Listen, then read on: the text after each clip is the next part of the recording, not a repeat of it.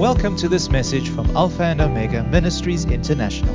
We value the Word of God as an instrument of growth in our lives, using it to mend our ways, align our thinking, and ultimately bring restoration. We trust that you will be blessed and encouraged by what we have to share.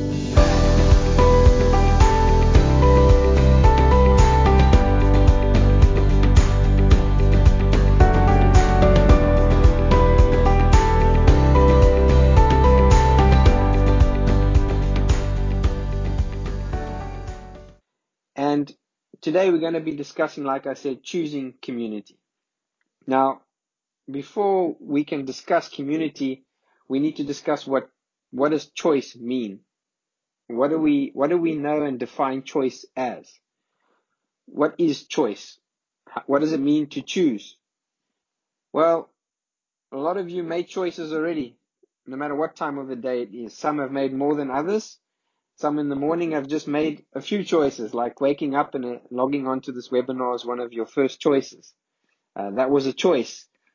And you joining and connecting with this online family is a choice. And it's a choose to connect with your fellow brothers and sisters. So the dictionary defines choice as to choose is a means to decide on a course of action that you will take from the available options presented to you. It means to seek out, to select from two or more options and to decide. That's what it means to choose. Now that's what anyone knows what a choice means in today's world. But how does the Bible define choice? The most prevalent scripture that comes to mind when someone talks about choice or choosing is Deuteronomy chapter 30 verse 19. I'm going to be reading from the New Living Translation. And this is what most believers know, and some unbelievers that haven't yet chosen, what they know what this verse says. It says in verse 19, "Today I've given you the choice between life and death, between blessing and curse. Now I call on heaven and earth to witness the choice you make. Oh, that you would choose life, so that you and your descendants might live." So the context of this verse and this passage of scripture is Moses is on the cusp of the promised land, one that he was not going to enter into himself, but he's addressing Israel's next generation, the generation that would inherit the promised land. And he's presenting them afresh with a choice to choose God for themselves. See, it wasn't good enough that their forefathers have chosen the God of Israel to follow. They needed to make a personal commitment, a covenant, if you will, to choose for themselves, is this the God that we will serve? And Moses presents them this choice afresh. And he asks them to exercise their will, to make a choice. And he even gives them the answer that he in his heart, he wishes they would make, that they would choose life. Now, all of us on this webinar have made that choice. That choice is choosing Christ. You know, that is the first choice as a believer that we make. We follow Moses' words and we choose life. We choose to have blessings and we choose to have a relationship with Jesus. Now, that is where community begins. That choice. You see, all of us are in a community of Christ because we chose to follow Jesus. It's like when he personally walked up to his disciples and he said, "Come follow me." He's had that instant in all of our personal lives when we felt the prompting of the Holy Spirit, the conviction to choose life, to enter into relationship with Christ. And that is a choice that we have made as believers. You see, we all have something in common. Rather, let me say it this way, we all have someone in common. You see, Jesus is the whole point. If you read the Bible from cover to cover, it will always lead and will always direct and point to Christ. From the beginning in Genesis, even when God is telling the serpent of the curses that he will put on him, one of those curses is said that one of the descendants of Eve that will give birth will crush your head and you will bite him on the ankle. That was a prophetic utterance of Christ, even in the first few pages of the Bible. Right to the end, it always points to Christ. You see, and we as a people, we as a community, a unified people, we should always point and reflect Christ. Let's read again another verse of scripture which illustrates how everyone has been joined and reconciled in through Christ, both Jew and Gentile. Now, Jew and Gentile is a big deal in those days in the context of the time. It speaks of two predominant major cultures, major thought lives, major worldviews. And today, it's the same, being in the worldview of Christ and being outside that. So let's read together. You can turn to Ephesians chapter 2. I'm going to be reading from 19 to 22 from the NIV. Personally, I really love Ephesians. It really speaks about the community of Christ. It speaks about how we are all joined together in Christ. It's one of my favorite, if you can have a book of the Bible. And we're going to be reading from Ephesians 2 verse 19 from the NIV. Again, remember the context, Jews and Gentiles. Consequently, you are no longer foreigners and strangers, but fellow citizens with God's people and also members of his household, built on the foundation of the apostles and the prophets, with Christ Jesus himself as the chief cornerstone. In him, the whole building is joined together and rises to become a holy temple in the Lord. And in him, you too are being built together to become a dwelling in which God lives by his Spirit. Wow, I really love the metaphor, the heavy metaphor that Paul gives us about the chief cornerstone of Christ and the building and the temple. You see, elsewhere in Ephesians, you see a lot of us believe that you can be, all of us, we all forget how community-based the Bible is. But when you read scriptures like this in Ephesians, it reminds us that, yes, when Jesus comes and lives on the inside of us, our body is the temple, and scriptures point to that. But so much more powerful is when all of us brethren dwell together. There's the blessing of God. We all form the true body of Christ, and all of us are living stones in that building of that temple. But most importantly, Christ is the chief cornerstone. Now, there are more educated engineers in this webinar alone, so I'm not going to go into full detail of cornerstone. But the chief cornerstone is the first cornerstone, is the exact word, foundation stone that was placed in the building. And that stone was so important because it set the standard. It plumb lined everything else for it to line up. It's the reference point in when construction happens. It's the first block or brick that is placed down. And that was Christ for us. He's our reference point. And he holds everybody together and sets us all in line, the members in their place, like we know. I'm going to read you a quote from Dietrich Bonhoeffer. Before I read it, let me give you a brief background on who Dietrich Bonhoeffer was, if nobody knows. He was a German pastor and a theologian during World War II. And he vehemently spoke against Hitler and the Nazi movement. He, living in that country, he was against whatever Hitler and the Nazis proclaimed. And we know they proclaimed division and persecution. He was a man of the word, and he proclaimed the opposite. He proclaimed the word. And ultimately, he was arrested and executed for his resistance. Now, let me read you his quote to see how powerful it is in that context. He says, "Only in Jesus Christ are we one. Only through him are we bound together."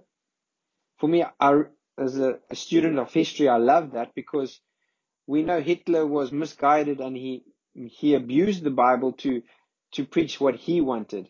But you see, Dietrich Bonhoeffer preaches the Bible as it is. It speaks about unity through all brethren. It speaks about unity no matter what your creed culture is. And that unity is always brought together in Jesus Christ. He is the person that brings us together. We are only in Jesus Christ are we one. Only through him are we bound together. I just love that. That's so powerful. Now, we can use even Jesus' words, as we're all familiar with, before he was arrested. John chapter 17, verse 20 to 21. When Jesus is about to get arrested, he goes and prays. And he doesn't just pray for himself, and he doesn't just pray for his disciples, but he also prays for us today. He goes through time and he prays for anyone who will ever believe in him. And this is the prayer that he utters. John 17, verse 20, from the New Living Translation. I am praying not only for these disciples, but also for all who will ever believe in me through their message. I pray that they will be all one, just as you and I are one, as you are in me, Father, and I am in you. And may they be in us, so that the world will believe you sent me. You see, this was Jesus' heart prayer for us today. Unity with him, and then unity with each other. See, that is the first point in choosing community, is us choosing Christ. When we choose Christ, naturally we choose to connect with fellow brethren who all together chose Christ. But we know that choice is not a once-off. Yes, when you choose Christ, you're saved, you're recreated, your spirit is recreated, you're born again into Christ, and you now have fellowship with him. But just like a natural relationship, we need to cultivate that and grow in it and continue in that relationship. And that's the next point, is that we need to continually to choose Christ. It's a continual process. Let's read it for ourselves in Colossians chapter 2, verse 6 to 7. Now this, for me, was my standout scripture in preparing the messages. I really love this scripture. It's so powerful, and we're going to be referring to it quite often as we progress through the rest of this message. Colossians chapter 2, verse 6 to 7. You can turn there. I'm going to be reading again from the New Living Translation. And this is what Paul says. And now, just as you accepted Christ, Jesus, as your Lord, in other words, you've made that choice, that singular choice, that quality decision in your life through the conviction of the Holy Spirit that you've chosen Christ. Now that you've accepted Jesus Christ as your Lord, you must continue to follow him. You must continue to follow him. It's a constant choice. He continues in verse 7. Let your roots grow down into him, and let your lives be built on him. Then your faith will grow strong in the truth you were taught, and you will overflow with thankfulness.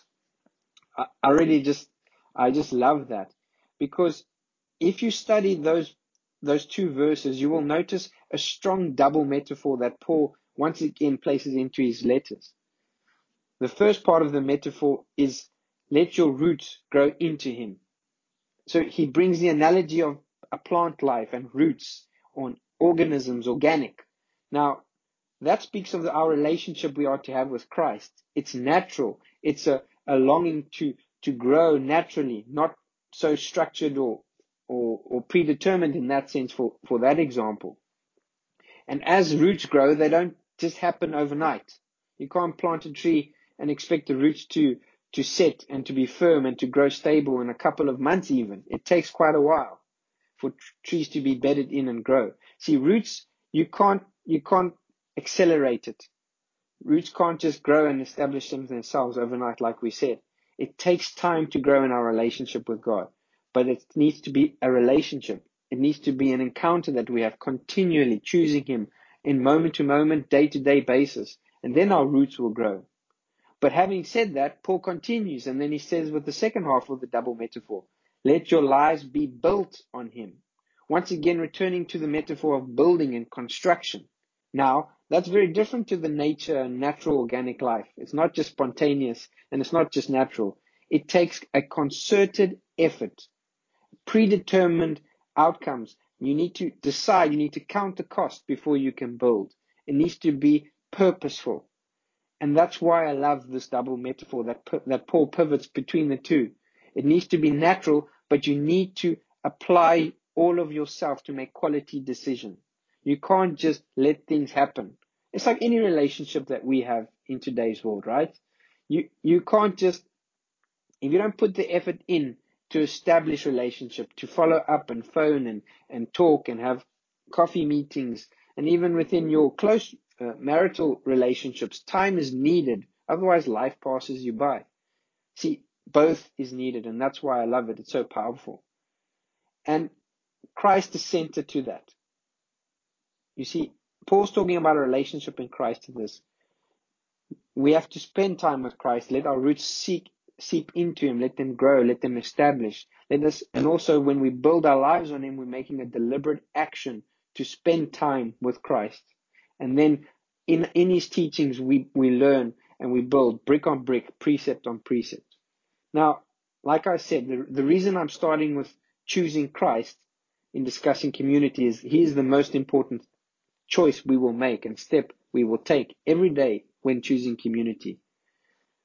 Christ is the beginning point of everything, and true growth only comes when we are rooted, like Paul said, in Christ. In Christ's own words, John chapter 15, verse 4. We know this passage of scripture when it comes to the vine and the branches. I'm going to be only talking about one verse because it's so familiar with us. From the Passion Translation, it says, "So you must remain in life union with me, for I remain in life union with you. For as a branch is severed from the vine will not bear fruit, so your life will be fruitless unless you live with your life intimately joined to mine." You see, it's not just a once-off like we said, it's remaining in life union. I love that. Because as long as you're in that union with Christ, there is life. And it's a constant choice. So now that we know that Christ is the most important choice and choices that we continue to make, what does it mean to choose community then in the Christian context, in the Christian's definition of what community really is? What does it mean to choose community? Well, referring back to that double metaphor, we know what choosing community is in that context in Colossians 2 verse 6 to 7. Firstly, what it means to choose community, it means to let your roots grow into not only Christ, but into each other. I'll give you a quote from Ryken. It says, "Fellowship with other believers comes from having fellowship with God through Christ Jesus." Now, this is what I found when I joined the ministry. I knew I would come and join the ministry and bring my strengths to the table in terms of my background in IT and technical abilities. But I was a bit surprised how quickly my heart, by meditating on scriptures and growing in the knowledge of God, and not head knowledge, but heart knowledge, how my heart grew outwards and wanted to connect with people. And how I missed connecting with not only believers, but unbelievers, because those opportunities to truly connect with someone was no longer there. And that kind of took me by surprise when I joined the ministry, and it shouldn't have, because this is what it is all about, right? This is what ministry is about. It's about people. But true fellowship is birthed when we have fellowship with Christ. And that's why I started with Christ today. See, as we intimately connect with God relationally, on a relationship level, His love flows through our hearts, and then we desire to connect with each other relationally.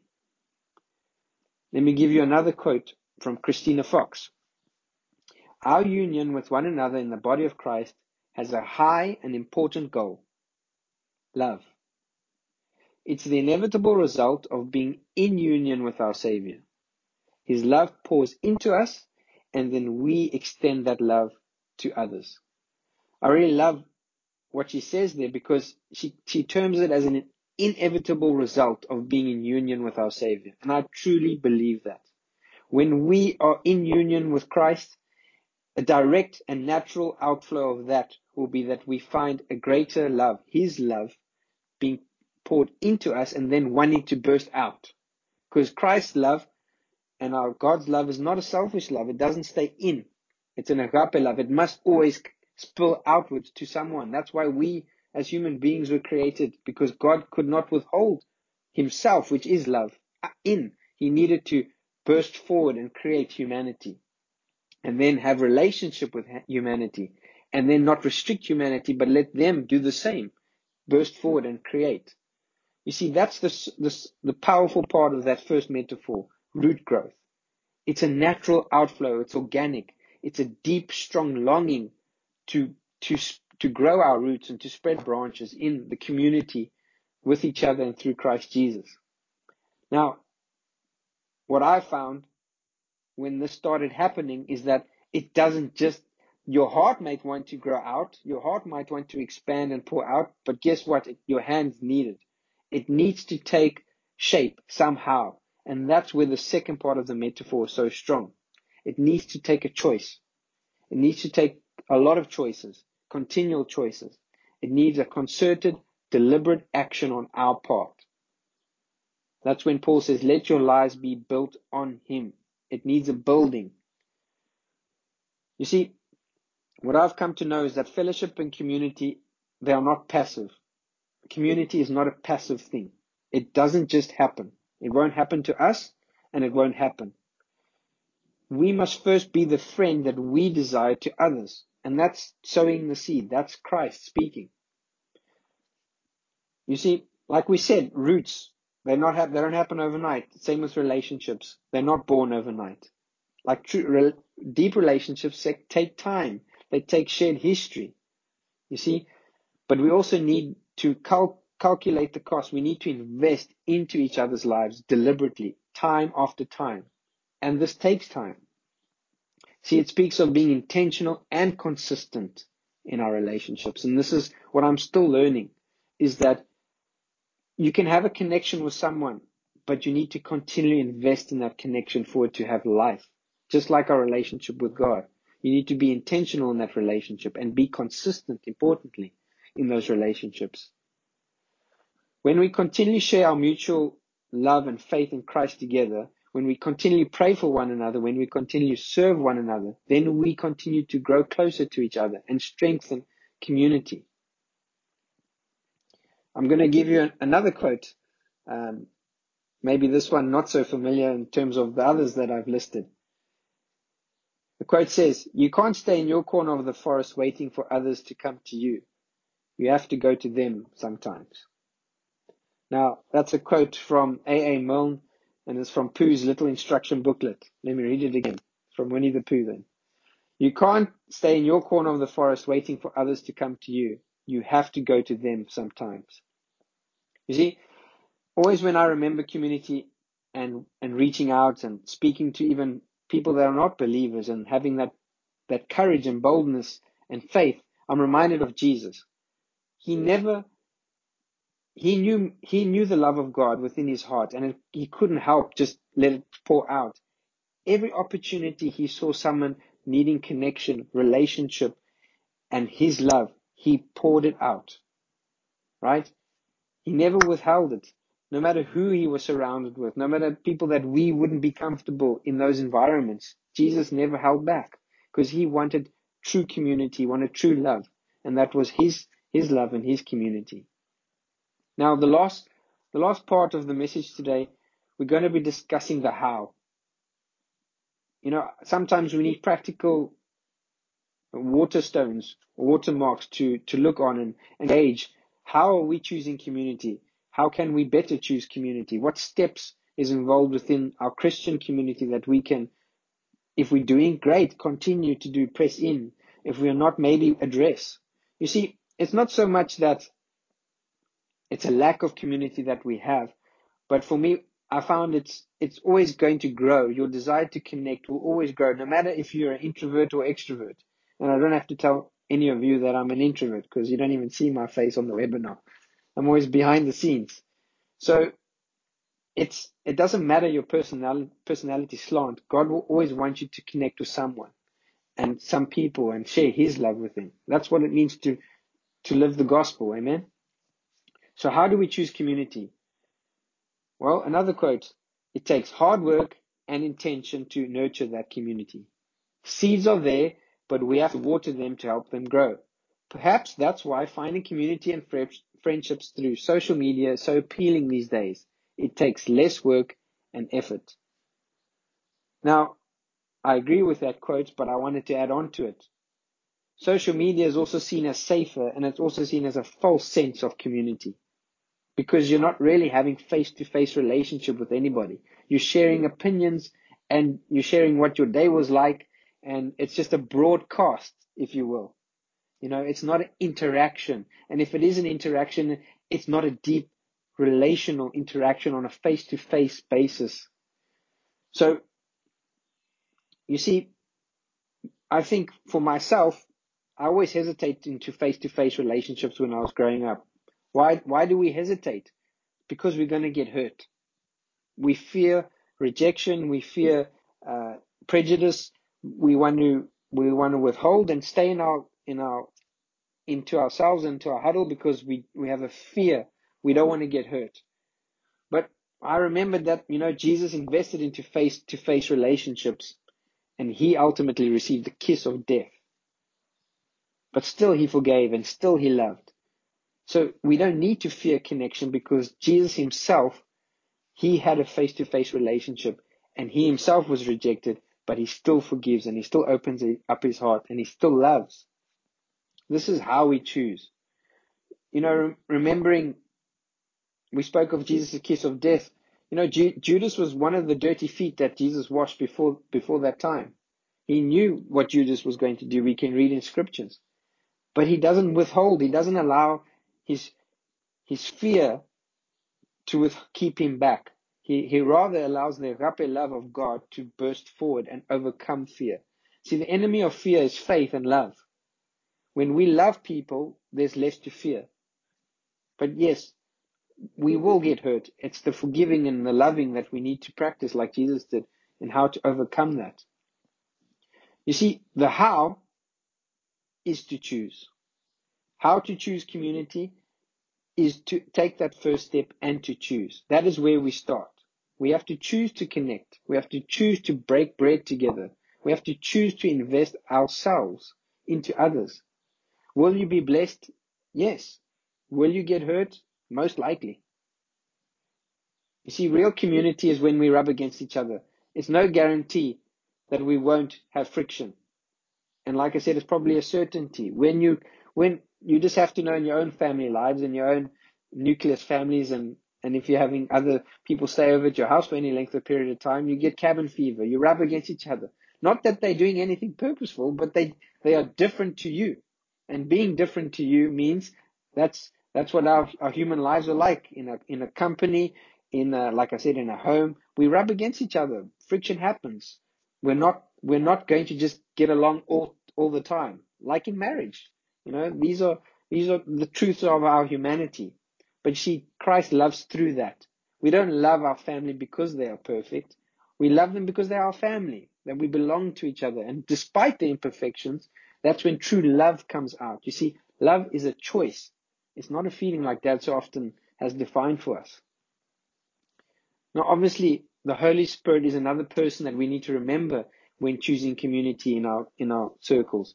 He will give us the wisdom and the discernment when needed to reach out, and who to reach out to, and how to reach out.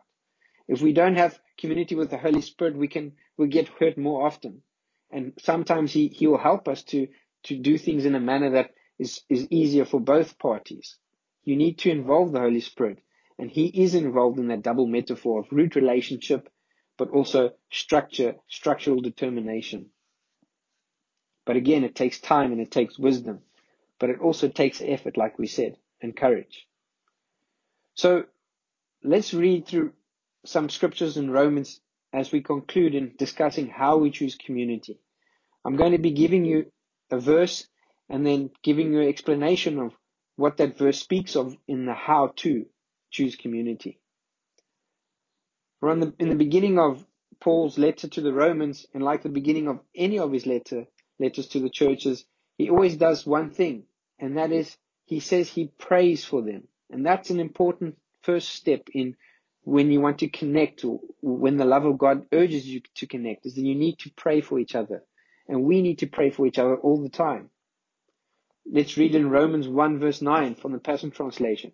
And God knows that I pray for you continually and at all times, for I passionately serve and worship him with my spirit in the gospel of his Son. You see, this is something I also get reminded from time to time. Sometimes we take prayer that it's going to happen regardless, but it's so important that when you pray for someone, the Lord, number one, he will remind you of someone to pray for. And in praying for them, that's the first step of how to choose community, because you're praying not only that God is invested into their lives and helps them and also ministers to them, but you are investing your own heart as you're praying for them. You're investing your own heart into them and opening up an avenue for God to speak into your life, either about the relationship or about anything. Prayer is so important, and prayer for each other is vitally important. This is what it means to love someone, is to pray for them. It's a demonstration of love when we lift each other up in prayer. And that's why prayer is so critical in our faith. Now, for the next few practical methods of choosing community, the how-to, we're going to be stepping through Romans 12. It's not a direct verse by verse following. I'm going to hotspot now and again around chapter 12 because I'm putting them under headings. And the first heading is exhibiting real love. Romans chapter 12, verse 9 to 10 tells us what this real love looks like. It says, don't just pretend to love others. Really love them. Hate what is wrong. Hold tightly to what is good. Love each other with genuine affection and take delight in honoring each other. You see, Paul illustrates here what real, authentic love looks like, what agape love looks like. It's really loving someone. It's not a pretense. It's not a mask. It's not a facade. It's a genuine affection. It's taking delight in honoring each other. Jesus himself demonstrated, like we discussed, what real love looks like in John chapter 13 when he washed the disciples' feet. The Passion Translation says it this way. Jesus knew that night before the Passover would be the last night on earth before leaving this world to return to his Father's side. All throughout his time with his disciples, Jesus had demonstrated a deep and tender love for them. And now he longed to show them the full measure of his love. See, this is in the beginning, before Jesus has even decided to wash their feet. He says Jesus had demonstrated a deep and tender love for them. Throughout his whole time on earth and throughout his whole time in that relationship with his disciples, he continually demonstrated authentic agape love in all his dealings with them. But still, he wanted to give them a moment that they would always remember, and today that we always remember as a representation of what real love looks like. That's why the washing of the feet is so powerful. It's not only metaphorical, it's prophetic, and it's practical. Jesus he became man. He took off his robes when he washed. It speaks about how he took his deity and removed his deity to become flesh, human flesh for us, to die on the cross for us.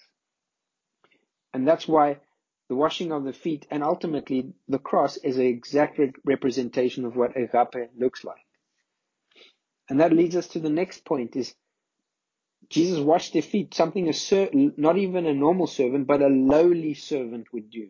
Jesus demonstrating what love looks like is by serving one another. Serving God by serving each other. You see, love is a doing word.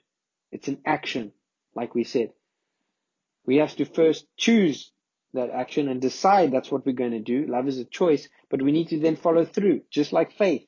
Faith without works is dead, and so is love without works is dead. True love is selfless, not selfish. It must always cost us something. But I don't know if for you, but what's amazing is that when you really love someone, you celebrate that cost. It doesn't take much effort to lavish your children or your spouse with gifts or whatever you can do, and time and effort, because you really love them. It brings you ultimate pleasure when you see them having joy on their face and a smile. See, that's what true love is. It's selfless, like we said. And that's what it means to serve one another.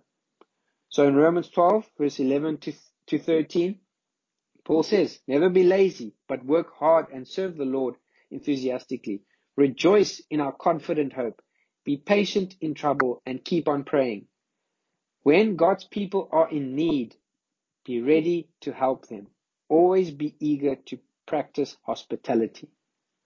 Again, he practically encourages us to help our fellow brothers and sisters when they are in need, and any human being that is in need, to really help them. That's what it means, is how to choose communities, by serving them. Let's continue in verse 15 of Romans 12. Be happy with those who are happy, and weep with those who weep. Now, what that means for me is not just sharing a mirror image reflection of the emotions, but it speaks of those time life moments. When someone is happy, it's celebrating a graduation, it's celebrating a marriage, it's celebrating a victory of some sort. When someone is sad, it speaks of a loss in life. It speaks of loss, and it speaks of real wrenching heartache. It means that you are there in those moments. You don't just reflect that emotion, because so often they don't need that emotion reflected back to them. They need someone who would stay strong in that time. And it means sharing in each other's life moments, in their victories and in their struggles. That's what, when the Bible speaks, when one member of the body hurts, we all hurt, because we all feel that loss, or we feel that victory. This is what it means to be in community, right? It means being there for one another. Paul continues in verse 16, Romans 12 verse 16. Live in harmony with each other. Don't be proud to enjoy the company of ordinary people, and don't think you know it all. For me, it speaks about being peaceful and not prideful. You see, selfishness is pride. Selflessness is peace. Jesus demonstrated what it means to be selfless. And he didn't, like he said, he was no respecter of persons.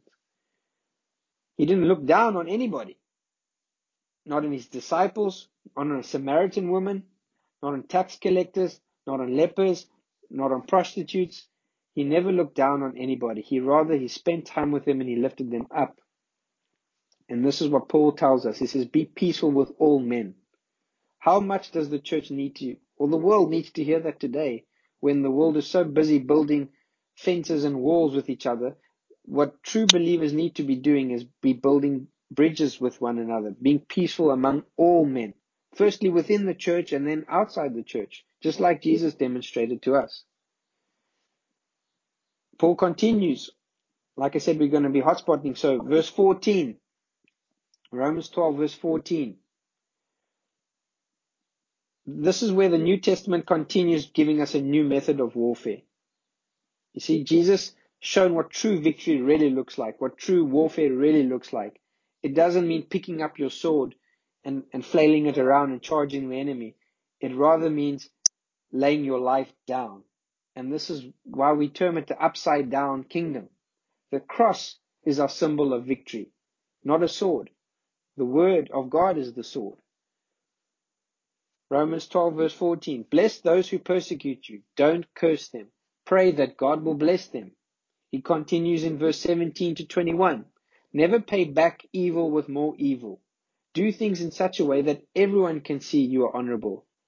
Verse 18. Do all that you can to live in peace with everyone. Like I said, how much does the world need that today? An encouragement to do all that you can to live in peace with everyone. He continues in 19. Dear friends, never take revenge.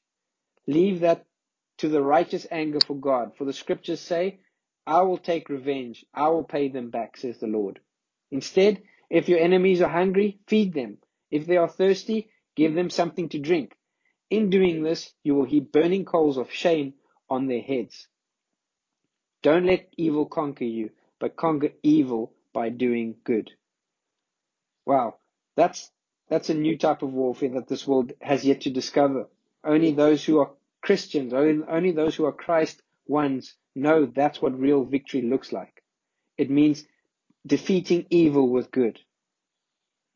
I mean, feeding our enemies, that's something that doesn't make any sense to a non-believer, but it makes perfect sense if you remember Christ and what he did for us. See, in all these how-to steps that I've read from Romans 12, basically Paul is telling us to be one thing.